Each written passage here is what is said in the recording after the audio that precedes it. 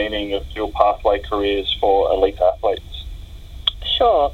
Well, first of all, I really like that term dual pathways. It certainly wasn't something in my vocabulary when I was an athlete. I think it's a really nice way of describing the model, and to me it really implies equal importance on sport and life outside of sport, and I really like that. It kind of helps us move away from that more traditional contingency mindset of plan A, plan B. And, I always think that plan A, plan B dichotomy is really interesting. Obviously it's about having an alternative action plan that might not ever be needed unless plan A goes horribly wrong. And, it really sets up a really interesting mindset that it is the reason why many athletes don't undertake any study while participating in sport.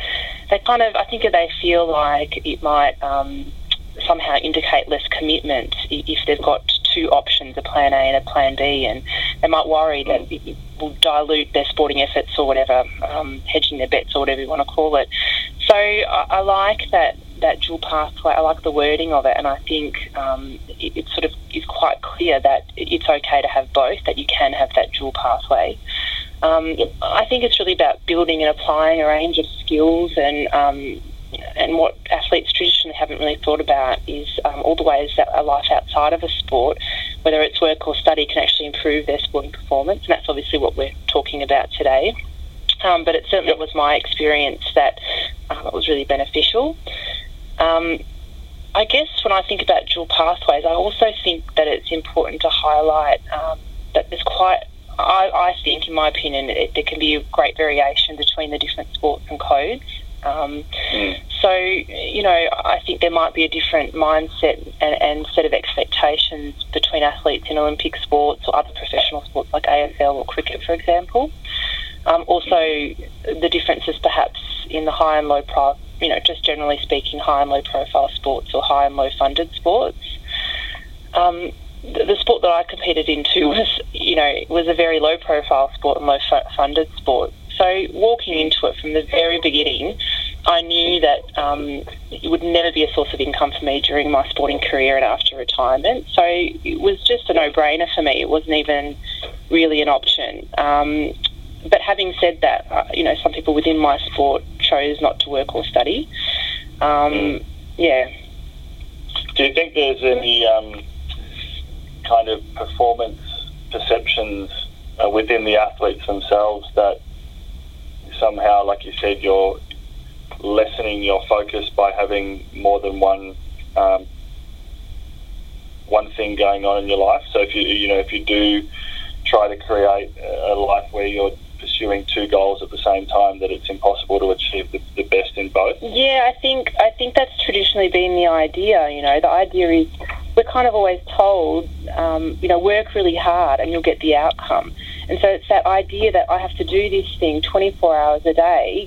I have to live, breathe, and only do sport, and that shows my true commitment and my true, desire. And that's the only way that I will be able to reach my goal. And that's the only way I'll be happy is when I reach my goal. And I think that's that mindset that I think that can get a bit tricky, because what that doesn't take into account is the sense of burnout, of balance, and I guess looking after our whole selves, not just our sporting selves. Yeah. And do you see that in terms of identifying some of the challenges that athletes face in general about maintaining high performance mindsets, is that idea of burnout or committing so much of themselves to the sport something that you see is a challenge for athletes, or is it broader than that around some of the other factors in the high performance mindset? Yeah, look, I definitely, in my experience of working with athletes, I certainly see that sense of burnout, being a really major concern, and something that I work with. But it's one amongst many. I mean, there's obviously many challenges in a high-performance environment that athletes can face. Being a psychologist, big area for me is obviously anxiety, performance anxiety, but also just anxiety and stress management regarding all the stresses that go along with being an elite athlete or an athlete. And I also see another big area for me is around self-doubt and fear of making mistakes and that sort of those setbacks. They're probably the two biggest areas that I find that I work a lot with. And for me, that they were definitely some areas that I identified with as an athlete looking back. I think managing pressure as well, interpersonal relationships, I think is a big one. It's often not really identified so much in sport, but I think, for me personally, and with all the athletes that I'm working with, how to manage those interpersonal relationships. I mean, sport's not done in isolation. We have very complex and often really intense relationships with our teammates and coaches and managers. They can often be dysfunctional or problematic, and these can impact on high-performance mindsets as well. The other two areas I would say that I do work with athletes on is that sort of life balance and perspective taking and identity and self-worth. They're all those things I think are really important aspects in that environment. Yeah, 100%. And do you see or are there any observable differences in performance between dual pathway athletes and those athletes that have a more singular focus on their sport? Yeah, I mean, look, anecdotally, of course, but, I think that there's absolute performance differences. It might be as simple as learning time management skills or having varied social interactions or just having an alternative identity outside of the sporting area that I think is beneficial. I think, these aspects help to give dual pathway athletes a greater sense of efficacy in life in general, but also through times of adversity, such as non-selection. I think these things can help with resilience. It's interesting because some of the young athletes that I work with, I think young athletes are often, obviously have to be schooled as well. So they're kind of, the young ones, that they might be elite athletes, training, up to 30 hours a week, but they're still at school. They still have to do some component of schoolwork. And I think that, those the ones that I'm working with, 9 to 12-year-olds, it seems, what I'm noticing, it seems to really keep them grounded and help keep things in perspective because they have other areas in their life that are not sport-related. They also get regular breaks from that intensive training and that pressure. And it sort of can help interrupt that cycle of constantly thinking about and ruminating about sport or poor performance at training, for example. Yeah. The other thing I've noticed with the young athletes that I work with is they might be very clear about their dreams and aspirations in the sporting world. They might be really clear that they want to compete at the World Champs or go to the Olympics. But pretty much all of them also know that they want to be a doctor, they want to study science, they want to go to university. Like, they seem to intuitively know that you can do more than one thing at that young age. And they have their friends around them to model that idea on. So, I find that interesting. And do you think in that regards then when they leave that school environment and they have the structured dual pathway kind of framework around them, that sport, kind of facilitates that ability for them to move away from that by having a focus on performance solely? I think so. I think, part of that is about sporting organisations, that it's not just standard. Like, going to school for a young athlete is standard. It's just part of what they have to do.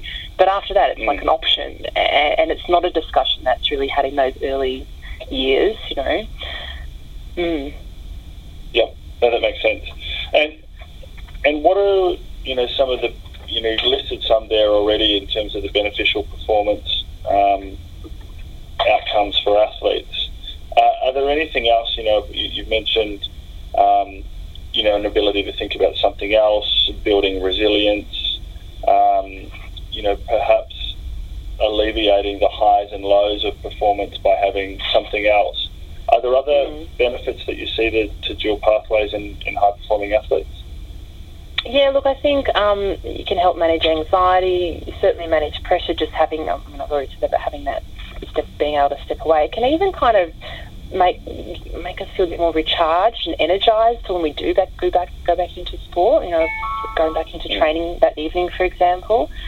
And in my personal experience, when I was competing, I guess there probably was a small amount of envy towards athletes who could train full-time and not have to think about work or studying to support themselves. I remember feeling that a little bit. I wish that I could just, train full-time. It's a romantic lifestyle.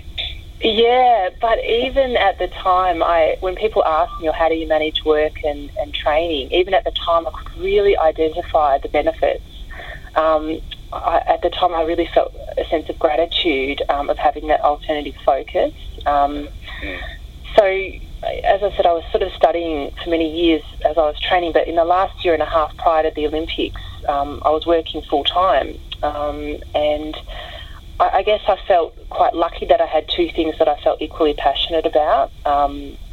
And what I realised most was that I just loved having that mental break from sport, because otherwise I knew for myself I would become almost too obsessive. I was an incredibly determined and driven athlete, and working just gave me, as I said, that break. And it meant that I had other interests, hopes and dreams for my future. It also helped in my sense of identity, that I wasn't just an athlete. I was also a student or an employee in a workplace.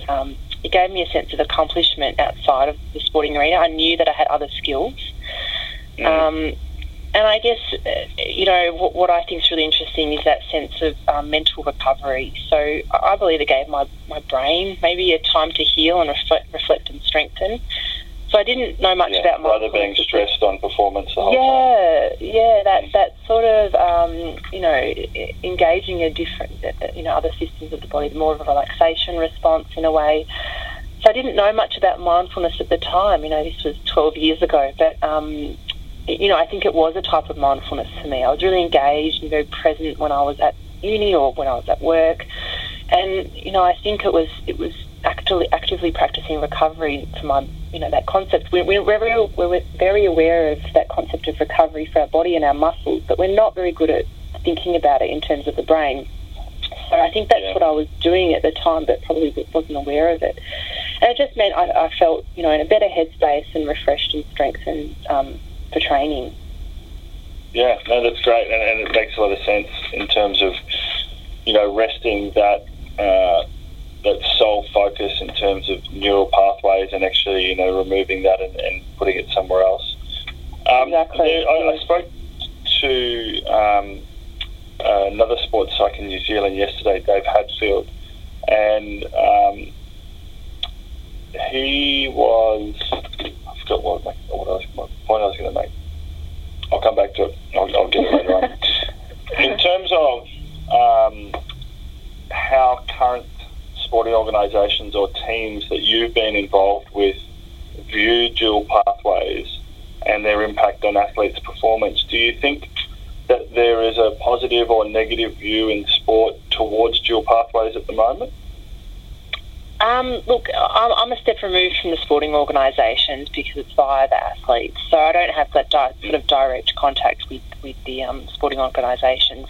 I guess I feel like they support it, but don't necessarily promote it or see it as any of their business. And as long as you get to training, as long as you do all the things and meet all the expectations, that's probably my sense, but I probably don't have as much information about that. Yeah. Yep. And your experience as an athlete, was it much the same? Yes. So, as I said, within my team, some of the elite athletes were studying, some weren't, or working. They were definitely supportive. I mean, I never felt any pressure not to do it, but as long as I got all the time off that I, to travel, because we had an immense amount of overseas travel, and so you have to make sure that you can find either a workplace or a university that's willing to support that.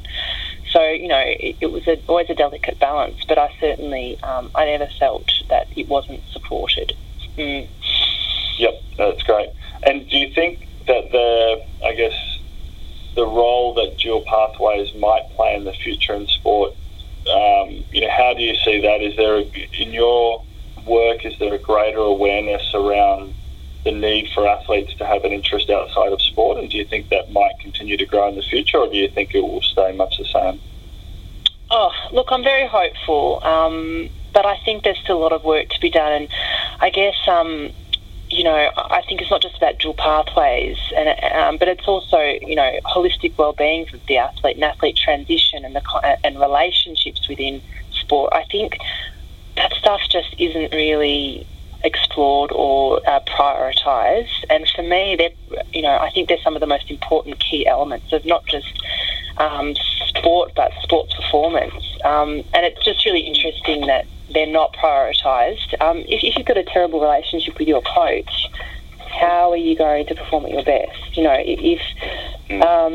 If you don't have any kind of life balance, how are you going to perform at your best? So I'm really hopeful. I certainly know of some. We know AFL. I think are been pretty good with this. I know that they're really good at implementing wellbeing programs, and it's obviously got their minimum requirements now in terms of study and so on. They're definitely making progress, and they've got the funds, so to speak, to be able to do that. And they spend about $13.2 million a season on it. Yes. Yeah, and look, that's great. I mean, they could be spending that money on. Yeah. I mean, they could be spending that money on other things, but they've made a strategic decision, because I think a lot of it is probably also to do with that culture, team culture, portrayal in the media, and so on. So that they're motivated because they know that needed to change. So that's why they're willing to spend the money.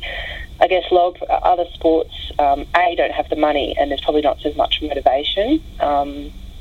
Do you think if they saw it more as a part of the performance discussion, that the motivation might change?